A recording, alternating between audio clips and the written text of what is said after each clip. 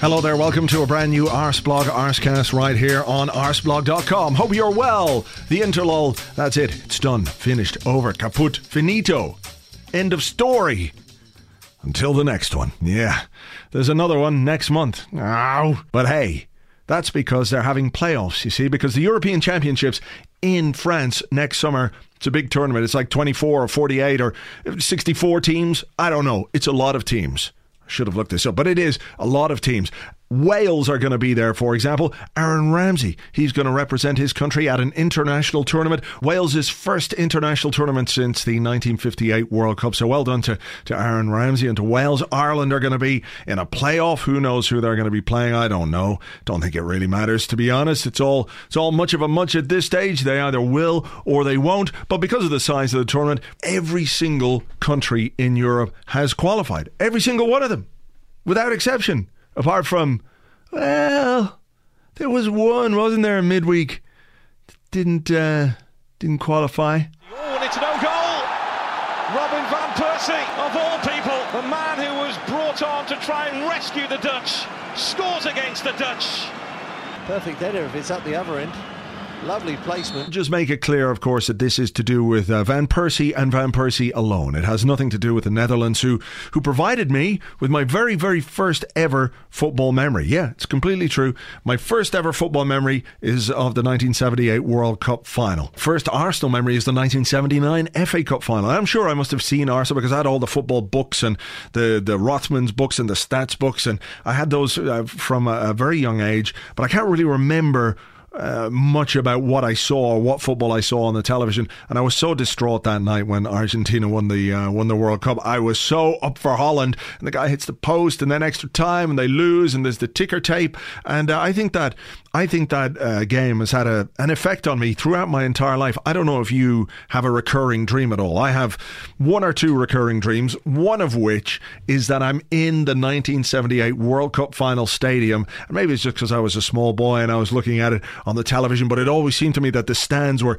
extremely steep, very sheer faced. So I have this dream from time to time. I still have it, where I'm kind of strapped into the seat, but literally it's almost vertical. You're sitting in there and you feel like you could fall down all the way down to the bottom, and there's all the ticker tape. So look, this is nothing to do with the Netherlands, but you know, from time to time you just have to take these moments to enjoy when somebody like Robin van Persie scores an own goal that proves quite costly indeed. So my sympathies to any Dutch listeners who are, vexed and flummoxed and unhappy about not going to the European Championships. I think it'll be a poorer tournament without you. The internal squabbles that happen within your squad before every single one of these tournaments, I'm going to miss those, but it's really all to do with Robin. Whew, fun times. But it's been a good interlull overall for our attacking players. Now, I'm saying this, recording this, not quite sure of how groiny Alexis Sanchez's groin is. Now, I'm hoping, given that he is the almost perfect physical specimen, he's got these quite stretchy, elastic groins that can take the sort of punishment that no man's groin should be able to take. Just lashes on a bit of the old deep heat, some kind of warming salve, and sits there for a few minutes and everything's good again. I'm hoping that's very much the case, because if he comes back and picks up where he left off, 3 goals for Chile, I think. Yes, 3 goals. 1 against Brazil, 2 against Peru. And obviously that comes after his goal-scoring exploits against Manchester United, a hat-trick against Leicester. The man is figuratively on fire in a footballing sense. And if he comes back and picks up where he left off, that would be very good indeed. But Olivier Giroud, poor Olivier, he's had a hard time of it, and he's talking about how he's got to be more mentally strong. I think that's true. I think that shows great awareness. He does have to be more mentally strong, not simply because of the situation he finds himself in now behind Theo Walcott in the pecking order, but in general. He needs to be a bit more mentally strong, I think. But look, it is what it is. And the situation he finds himself in is a bit of an unusual one at Arsenal, because he has been more or less the undisputed number one striker for a long time, and now he's clearly not. That's not to say things won't change throughout the season. He could find a spell of form that could get his way back into the team. Theo Walcott might not be able to keep this up consistently, in which case you're looking for someone like Giroud to come in and pick up the baton. But he scored twice for France against Denmark. Little help from Kasper Schmeichel, as we were saying on the Arsecast sector, but he's going to come back and feel good about himself. He has got 3 Premier League goals to his name this season already, which is actually one more than Theo Walcott. So, perhaps some of the criticism leveled at him is just a touch of familiarity more than him being an absolutely terrible, terrible player, which he's not. But now he's in a situation where he has to fight for his place, and 2 goals while away on international duty will do him some good. Joel Campbell, whether or not you think he's got what it takes to make it with Arsenal, and I'll admit here now, I'm not sure that he's got a long-term future with us. But then I said that about Coquelin as well because of his situation and, a little bit of track record of getting this thing completely wrong. But hey, if he surprises me, all well and good. But in the absence of Welbeck, he's got to provide that bit of extra cover, attacking cover on the bench. He hadn't scored for 18 games for Costa Rica.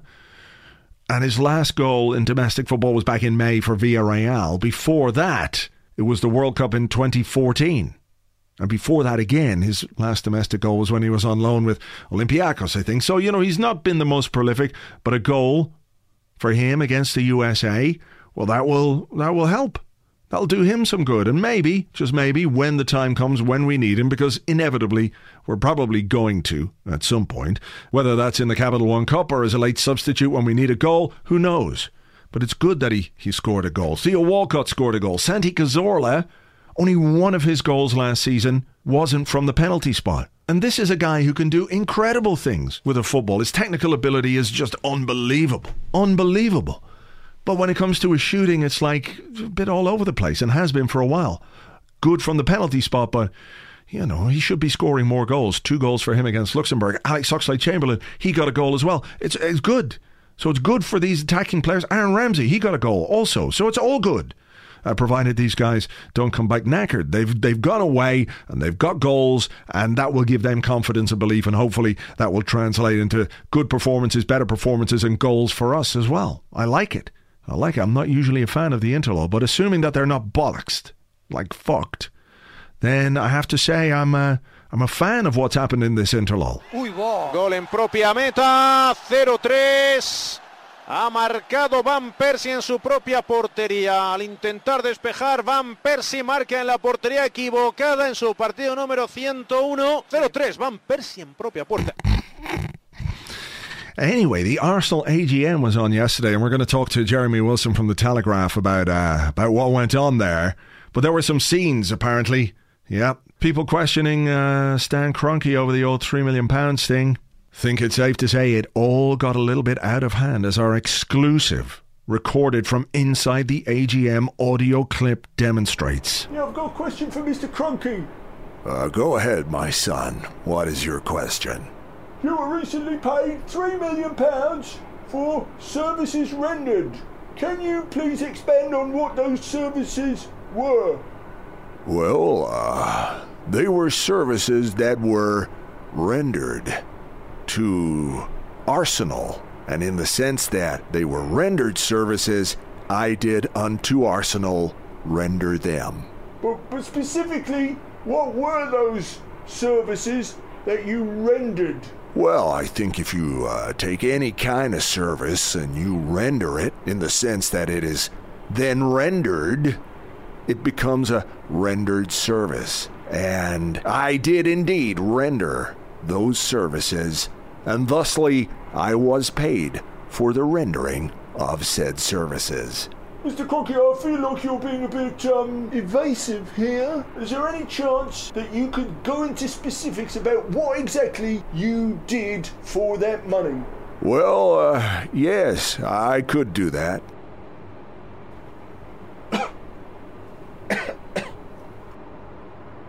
But obviously I'm not gonna. That's because you're a big moustache-faced wanker. Sir Chips, can you deal with this gentleman, please? My pleasure, boss. All right, mate, get out of here. You fucking get out. You can't tell me what to do. You're named after potatoes. Get out, I said fucking get out. Come on, you old fucker. I'll smash your head in. I'd like to see you try. Fun times at the Arsenal AGM. But hey, I have an idea. We should find out what actually happened. That will be good. So joining me now to discuss all the goings on at the AGM and a bit of football too, it's Jeremy Wilson from The Telegraph. Hi there. Hi. Let's begin with the AGM. Took place yesterday. As ever, a mix of good and bad and funny and maybe not so funny.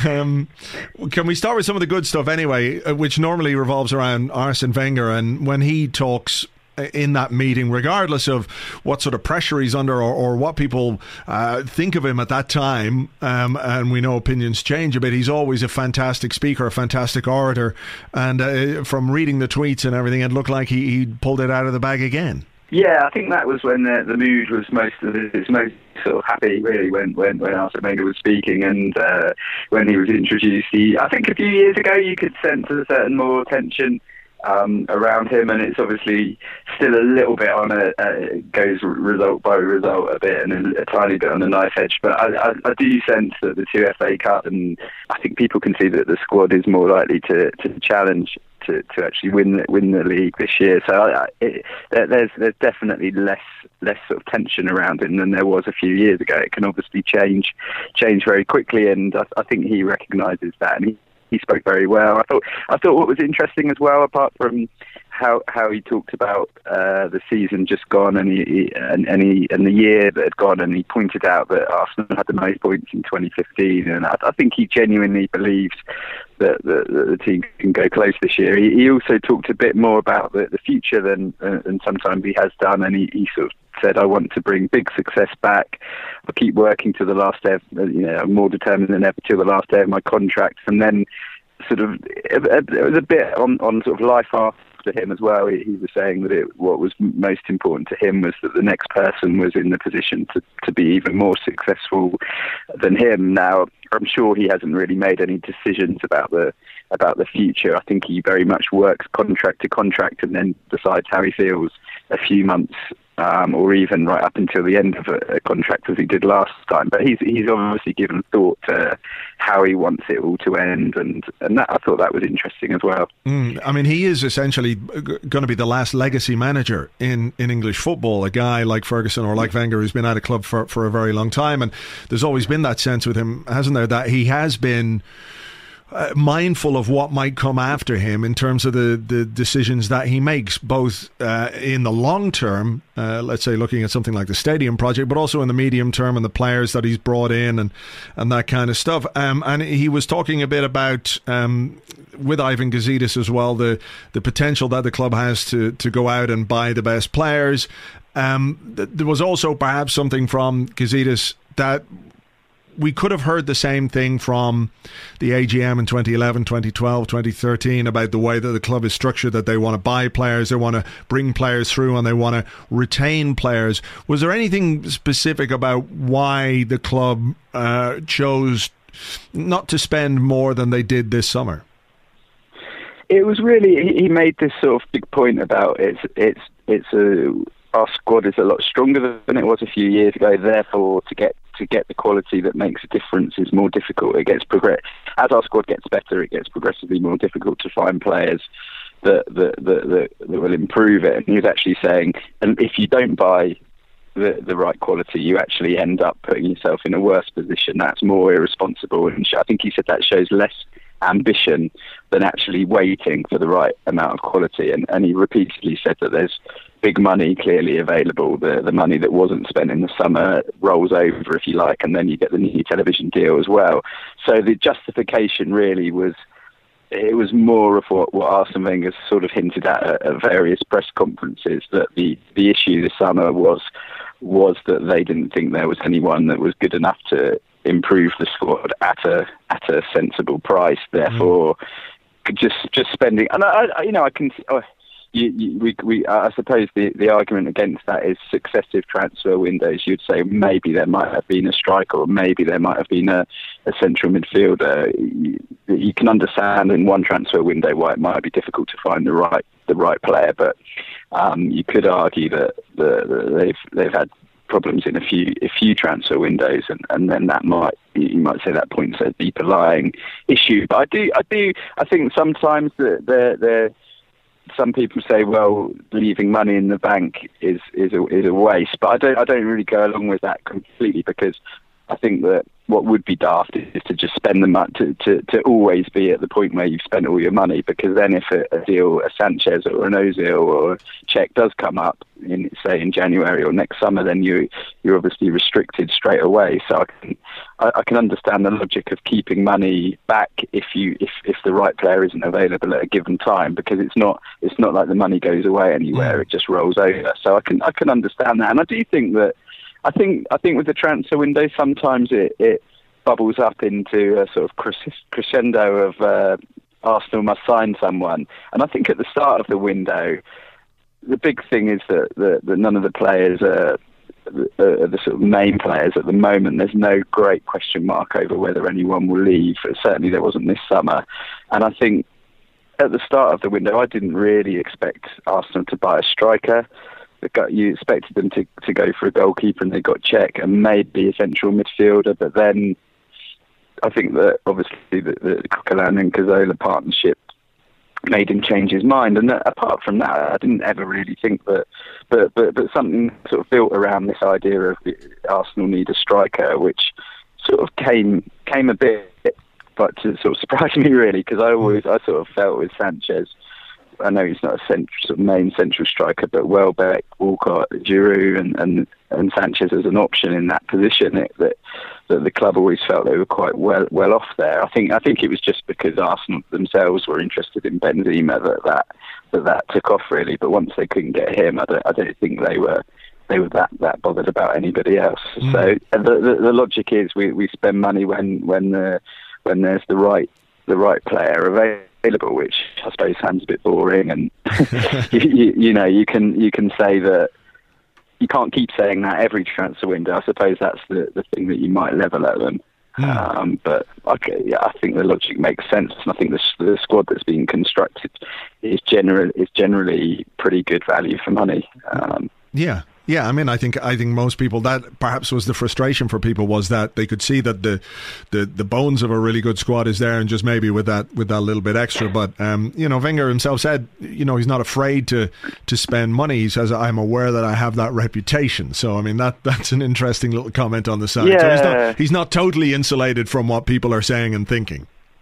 No, and the Schneidlin was the one that surprised me a little bit, because I think that deal was pretty much set up in January as much as these are, and then Arsenal just didn't sort of push the button on it at the start of the transfer window. And obviously Wenger's thinking was what how would this affect Coquelin, really? I think that was his thinking, and maybe at the time as well, Wilshere had come back and had played pretty well in the pre-season and at the end of the summer, so maybe that affected it. But that was the one I thought would happen that just didn't. And I think he was there to be bought, even though I know Man United came in for him later on, but I think Arsenal could have had him if they'd moved at the very start of the transfer window. Away from Arsene Wenger, then, there were questions for the chairman, Sir Chips Keswick, about the payment made to KSE, Stan Kroenke, of £3 million for strategic and advisory services. And last year, the explanation was that, well, we proposed this fee and it was accepted and it was paid, and there was no real visibility or detail as to what that payment was. The same thing has happened this year. And there was an air, obviously, of tetchiness about the way that they were being questioned about this. And Sir Chips didn't seem to take kindly to a number of those questions. Again, the thing is, for strategic and advisory services, they're telling people we've already answered that question in full. For a club that is really mindful, let's say, of PR and of saying the right things and of getting the right message out there, why do you feel that there is such an air of like something is being hidden here? Like, I think people will, if they're given a straight answer, whether they like it or not, accept that answer, because at least it's been given. You might not like it, but here it doesn't feel like they're answering the question. They're trying to obfuscate and to deflect away from it without really going into any detail. Yeah, I think he gave a tiny bit more detail, but whether obviously people don't necessarily accept it or believe it. He sort of talks about an ongoing sort of advice that they were getting, which the best way you could kind of try and understand it was that he was suggesting that he mentioned commercial media and sporting operations. I mean, it's fairly unspecific, but that we speak to them. There's a sort of ongoing dialogue with people at KSE that help, and I know that there's staff from KSE that are over in London a fair bit. So it was as if that they feel that given that they lean on them that much, that there should be some sort of fee, but that there was no sort of detail to it, and it clearly didn't sort of satisfy anybody. And I just think that they could make a lot better effort just saying this is being more specific about what it's for, or if they feel that they can't be, explain why they think that. We know that Stan Kroenke has we know the culture of American sports ownership is that the owner takes a lot of risk when they buy a sports organisation, and that some sort of profit or some sort of payments are considered more acceptable. And I think if that's the rationale, or whether there are specific services and as I say, I do know that employees from KSE are involved. There is a lot of cross work. I don't really know why they can't either be more specific about the work, or just say, look, there's a revenue of 300 plus million. It's 1% of the revenue we think for the risk that the owner takes. It's a non-executive directorship that him and his son have. People might not like that and might not think that that's right, but at least we would sort of understand where we stood with it.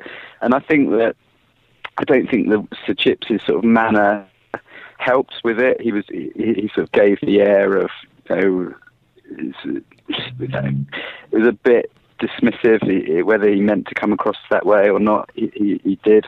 And I just think it could be handled however they think is the best way to, or however they justify it. I think they should just be straightforward. However they see why they're making the payment, and they should just explain it to people. And I think that would be a better sort of PR way of doing it, to be honest. I think that they're almost making a bigger thing of it by giving this sort of impression that they're uncomfortable and they don't want to answer it and all the rest of it. Or that they feel like they don't have to answer, or they're not accountable. Ultimately, Kroenke is the guy, he's the majority shareholder. He can do that, and like you said, he is on record as being in praise of the Glazers, for example, who have taken money out of Manchester United, as we know. So, I mean, do you think there's perhaps part of the reason why they don't give a clear and frank explanation is because maybe they can't, and they don't want to be seen as somebody who's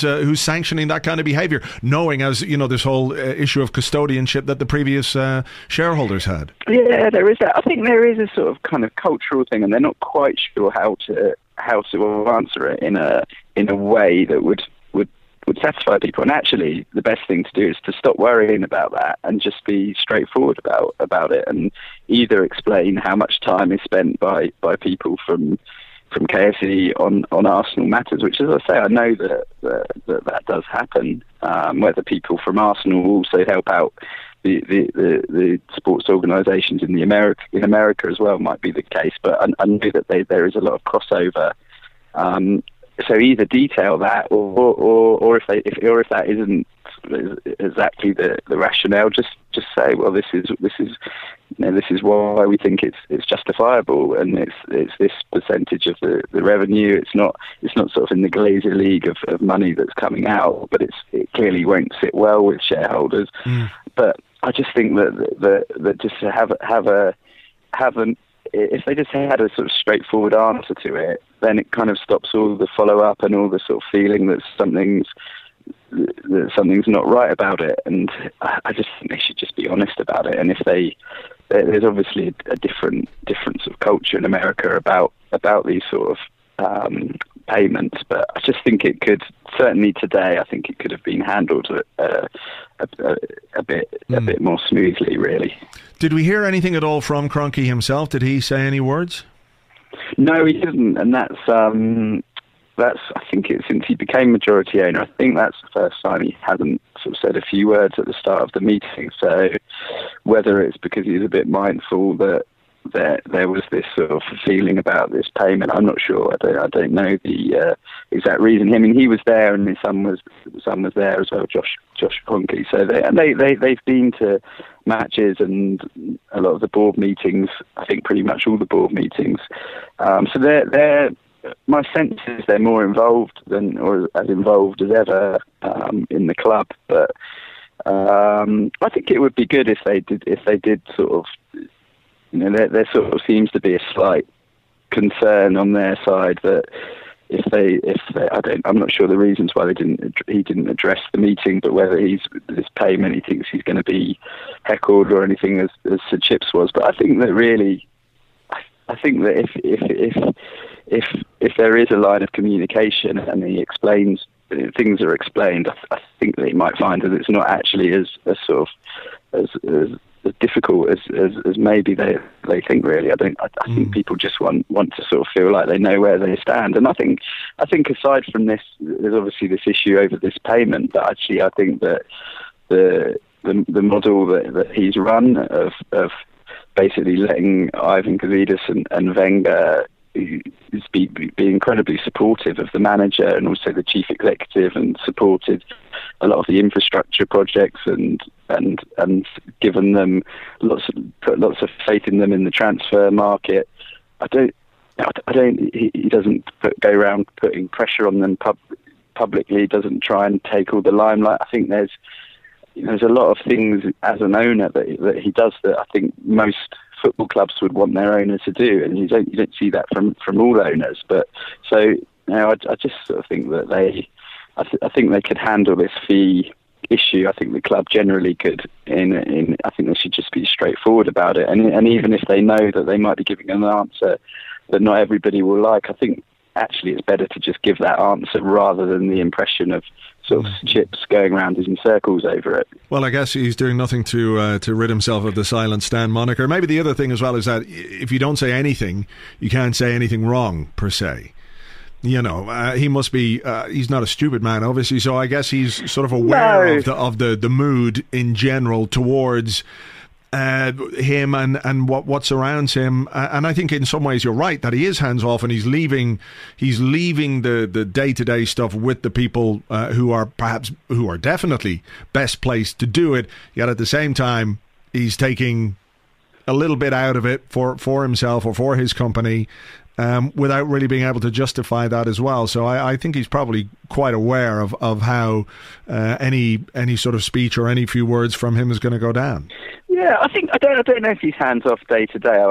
He's hands off in terms of not putting pressure. I think he's pretty involved in a lot of the decisions, but I think he's respectful of the sort of, this is the footballing decision, and that's very much Arsene Wenger's territory. And in fairness, I suppose the other point that you could make is that I think we would all like to see the owners of Premier League clubs be more visible and communicate more with supporters.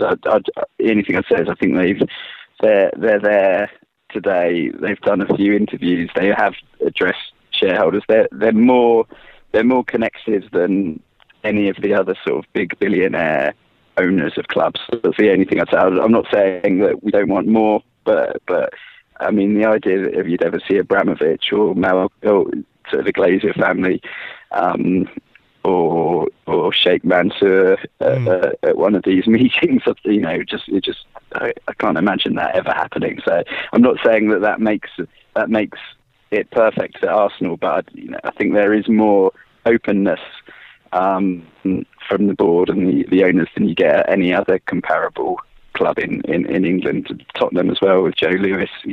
Sure. As I say, I'm not saying that's perfect, but there's more access, and you get more of a feel for the people running the club at Arsenal than you get at any of the other clubs of that size. All right. Well, look, we'll see. No doubt things will continue to fall out from the AGM over the next day or so. But more importantly than that, I guess, is football, and that returns this weekend after the international break. Arsenal face Watford after what was a fantastic performance against Manchester United. Any word on the inside about Alexis's groin yet? Do we know anything? I think the general feeling is that he'll be all right. I mean, Arsene Wenger said this morning that he was a bit worried and that he he obviously would rather he hadn't played those games for Chile. He's not due back till this afternoon. I think they were Thursday afternoon. They were training, so that will be the sort of time. The next 48 hours we'll know for sure. On the next, it will be very much done on 2 training sessions really, but certainly the information that they've had from Sanchez in Chile is that he should be okay for Saturday, so we'll see. And then the other ones really, Koscielny, I think there'll be a late test on him, and Arteta and Flamini will be back in the squad, so it seems mostly a clean bill of health, but obviously the whole Sanchez situation and just the amount that's sort of demanded of him, both for club and international, is a sort of ongoing question, I suppose. There'd be some who would say that, look, Arsenal are playing Watford at the weekend, and they should be able to beat Watford without Alexis Sanchez, regardless of how important he is, and he is obviously hugely important for Arsenal. But Arsenal have got Bayern Munich in the Champions League next week. Could it not be argued that Watford is a more important game for Arsenal's season than the one against Bayern Munich? It could, I think, if you say that Arsenal, the big competition that Arsenal might be able to win is the Premier League, and you'd probably say the Champions League is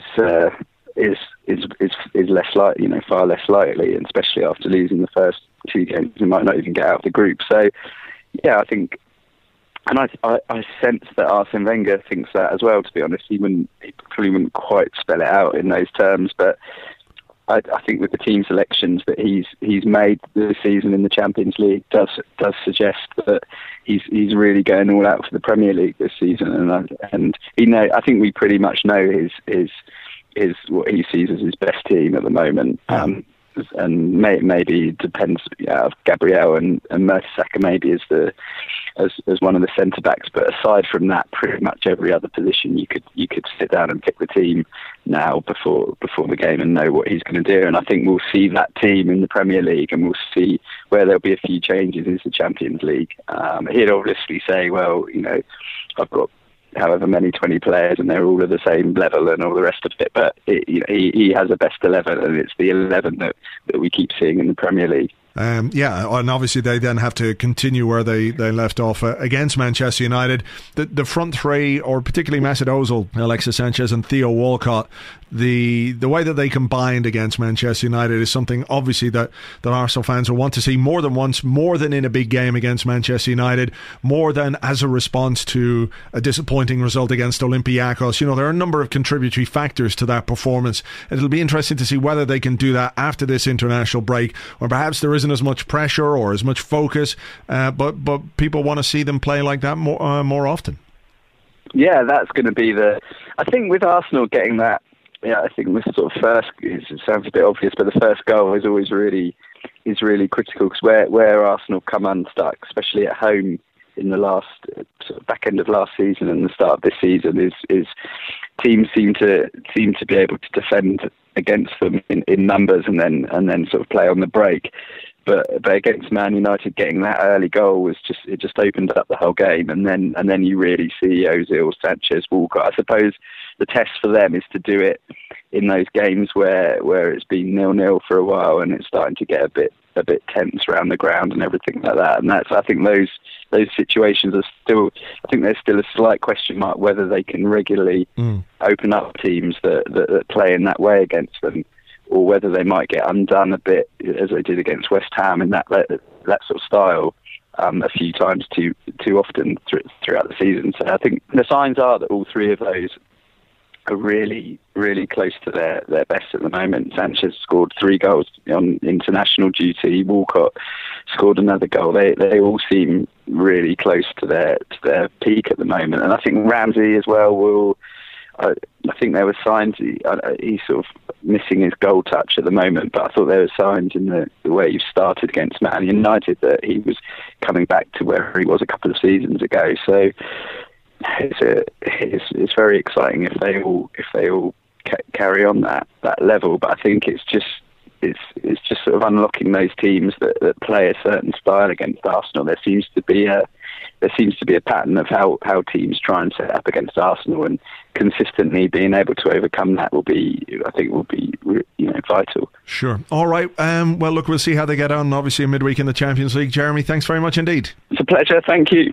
Thank you indeed to Jeremy. You can find him on Twitter at JW Telegraph. At JW Telegraph, I think. I'm just checking here now. Yes, at JW Telegraph. That's where you'll find him. And of course, in the Telegraph. If you have noticed, and if you're an eagle-eared listener, what's the equivalent of an eagle-eyed listener? Eagle-eared, bat-eared, elephant-eared? Who hears really well? German Shepherds, they hear really, really well. You might have noticed a slight change in my voice between the last bit and this bit, and that's because it's now 11:13 at night, and I have been out, yes, at an awards ceremony. The Web Awards were held in the RDS Concert Hall tonight here in Dublin, and it's all about the web in Ireland and who's the best at stuff and things, right? That's how it goes. So what's the best website for sport, or what's the best app, and what's the best thing, and what's the best other what's it? And there was a category for best podcast, and I was in twice in that particular category. Once for this very podcast, the Arseblog Arsecast, and the other for my other podcast that I do. It's called the 738 AM podcast. In that podcast, I just like chat to people. It's one of those conversational interview podcast type things, and it won. That's what won. Amazing. So I'm sitting here now with a glass of bourbon, and I've just eaten a Marks and Spencer's pork pie. Because, why shouldn't you eat a Marks and Spencer's pork pie on the night that you win a prestigious award? Yeah. I mean, if there's a good time to eat a Marks and Spencer's pork pie, well, every time. Let's face it, every time is a good time to eat a Marks and Spencer's pork pie. But this was a particularly good time to eat a Marks and Spencer's pork pie. So if you want to check that podcast out, you can by going to the website, castaway.media/738am, or you can search for the 738 AM podcast on iTunes or whatever podcast app you use, and you'll see the archives. There's good people in there. There's like Mark Maron, Dara O'Brien, Lenny Abrahamson, the film director, John Ronson, the excellent John Ronson, who I have to give some props to. I don't know if you actually heard this week the Adam Buxton podcast. If you don't know who Adam Buxton is, you should find out, because he's extremely, extremely funny, and he's done two of my favourite ever things, because I'm a huge David Bowie fan. So to see him do the little skit that he did with the Low album, and also one called Cobbler Bob, if you just look up Adam Buxton Low and Adam Buxton Cobbler Bob on YouTube, and you're a David Bowie fan, come back and thank me afterwards. It's fantastically funny. But anyway, on the Adam Buxton podcast this week, John Ronson recorded a while ago. In fairness, he was talking about his favourite podcasts, and he mentioned the Arseblog Arsecast, and then he was very kind on Twitter as well, talking about the interview I did with Dara O'Brien, and so thanks, John. Thanks, I appreciate it. It was great, and your dog is awesome. I like your dog Instagram stuff.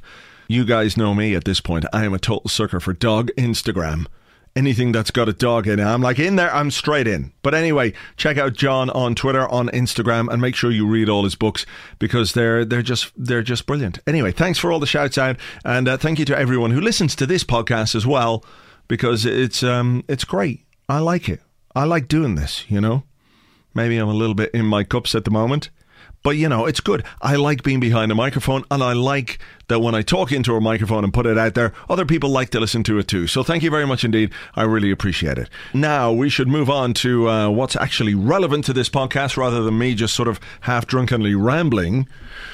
And Watford tomorrow, 5:30, 5:30 kickoff, away from home. I don't know what that means. I don't think that means anything, does it? I mean, kickoff times, days, it's all pretty much irrelevant. None of it really matters. I don't think it has any great effect on us whatsoever. We like to maybe look for patterns that don't necessarily exist. What's our record in 5:30 kickoffs? I don't know. Away from home, 5:30 kickoffs? I don't know. I don't care. I just don't care. And we're playing Watford tomorrow. Can we beat Watford? Of course. Can Watford beat us? Of course. That's football. Who knows what might happen? We got to see what's going on with the team. Mikel Arteta is fit. Matthew Flamini is fit. We don't know about Alexis, his groin. Come on, Alexis's groin. I watched that movie Inside Out this week about the girl, the animated one with the girl, and all the things are in her head, joy and sadness and all that kind of stuff. It was great. I thought it was fantastic. Really enjoyed it. I'm a sucker for a great animated movie. But anyway, maybe that's what's going on inside Alexis's groin. He doesn't have joy and sadness. He's got fitness and non-fitness and pain and no pain. And those guys are scrapping it out right now for Alexis's groin. Think about it. Probably couldn't get away with that as a kid's movie. But, you know, there you go. So if he's fit, he plays. He's got to play. I'm not that invested in Bayern Munich in midweek. I want us to beat Watford more than I want us to beat Bayern Munich. But maybe that's because of the proximity. You know, after we beat Watford, if we beat Watford, then I'll be more invested in the Bayern Munich game. But for now, I think really we've got to be looking at like what happens in the Premier League is the most important thing, right?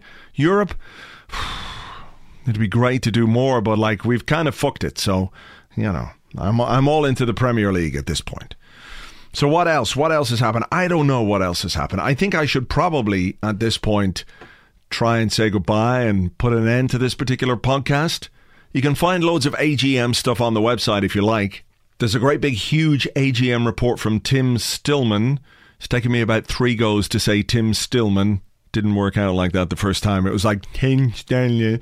But that's my fault. That's nothing to do with Tim. On Arseblog News, you should check that out. There's also a transcript of Arsene Wenger's speech to the AGM. That was good. Inspiring. And yeah, there you go. I don't know what else. What else can I tell you? I don't think there's much. There really isn't. A lot of people sent me a tweet this week about Phil Collins releasing an autobiography. But why? Why would you send that to me? You know how I feel about Phil Collins. Truly, he is history's greatest monster. I don't want to read that book. I don't want to read that book. Why would I want to read that book? I mean, I'm not one for book burning. I'm all for words and literature, and I'm all for people actually sitting down and reading books and not spending their lives watching Kardashians and those kind of grotesque monsters.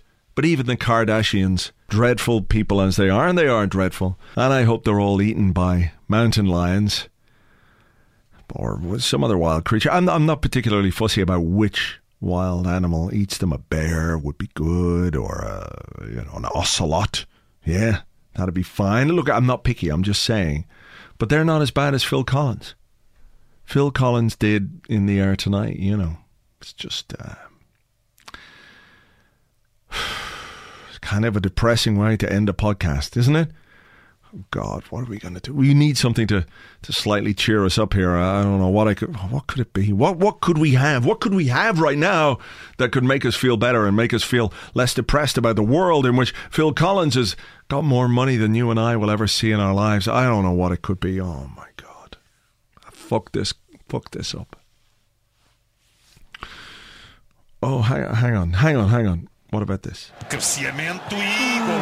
Autogol Van Persie. Autogol Van Persie. Autogol Van Persie. That's what he should name his next kid. Autogol. Autogol Van Persie. Right up there. Come on, Robin, keep it up. You're doing well. We're loving what you're doing at the moment. Just keep it up, man. It's fantastic. We're all enjoying it. A huge amount. I'm pretty sure he thought he would never bring joy to Arsenal fans again, but he's managed it. The man has some talent, in fairness. But look, I think I'm going to go now. We've got Watford at the weekend. Then there's an Arsecast Extra on Monday with James. We'll look ahead to the game against Bayern Munich then. Fingers crossed we've got 3 points. Alexis's groin is all, stretchy and moist and good stuff. And we'll take some 3 points and then just keep going after what we did against Manchester United. All right, so I think I should probably drink this drink now. And thank you very much indeed for listening. I'll catch you on the next one. All right, until Monday on the Arsecast Extra. Cheers. Bye-bye.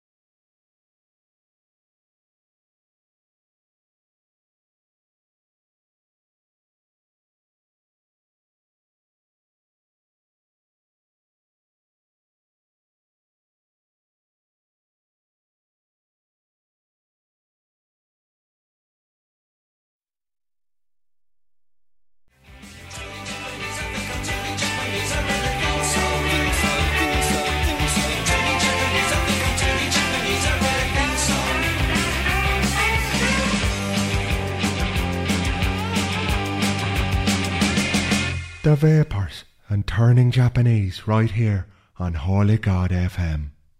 Time now to go to our electronic box of post. If only there was a shorter way of describing the missives that you send to us via the medium of the www internet. This one comes from Robin. He says, Dear Holy God FM, I'm feeling very sad.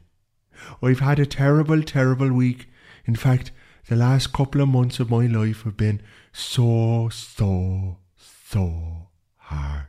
I'm just not enjoying life the way that I used to. Everyone loved me for a while, and now it seems that they all hate me. What can I do about this? How can I find redemption? Well, Robin, as I always say, if you turn to the light of God and give yourself unto Him, He will forgive you. And you will be bathed in His light forevermore, and you will feel much, much better. Except He won't do it for you, He already told me. He said if He writes in, just tell him he's a cunt. Who am I to argue with the man upstairs, eh? So, Robin, you're a cunt. Right, taking us up to the news. Here's one that even old Father Dermot likes. He dances around the sacristy to this one all the time. This is Mantronics. Got to Have Your Love on Holy God FM.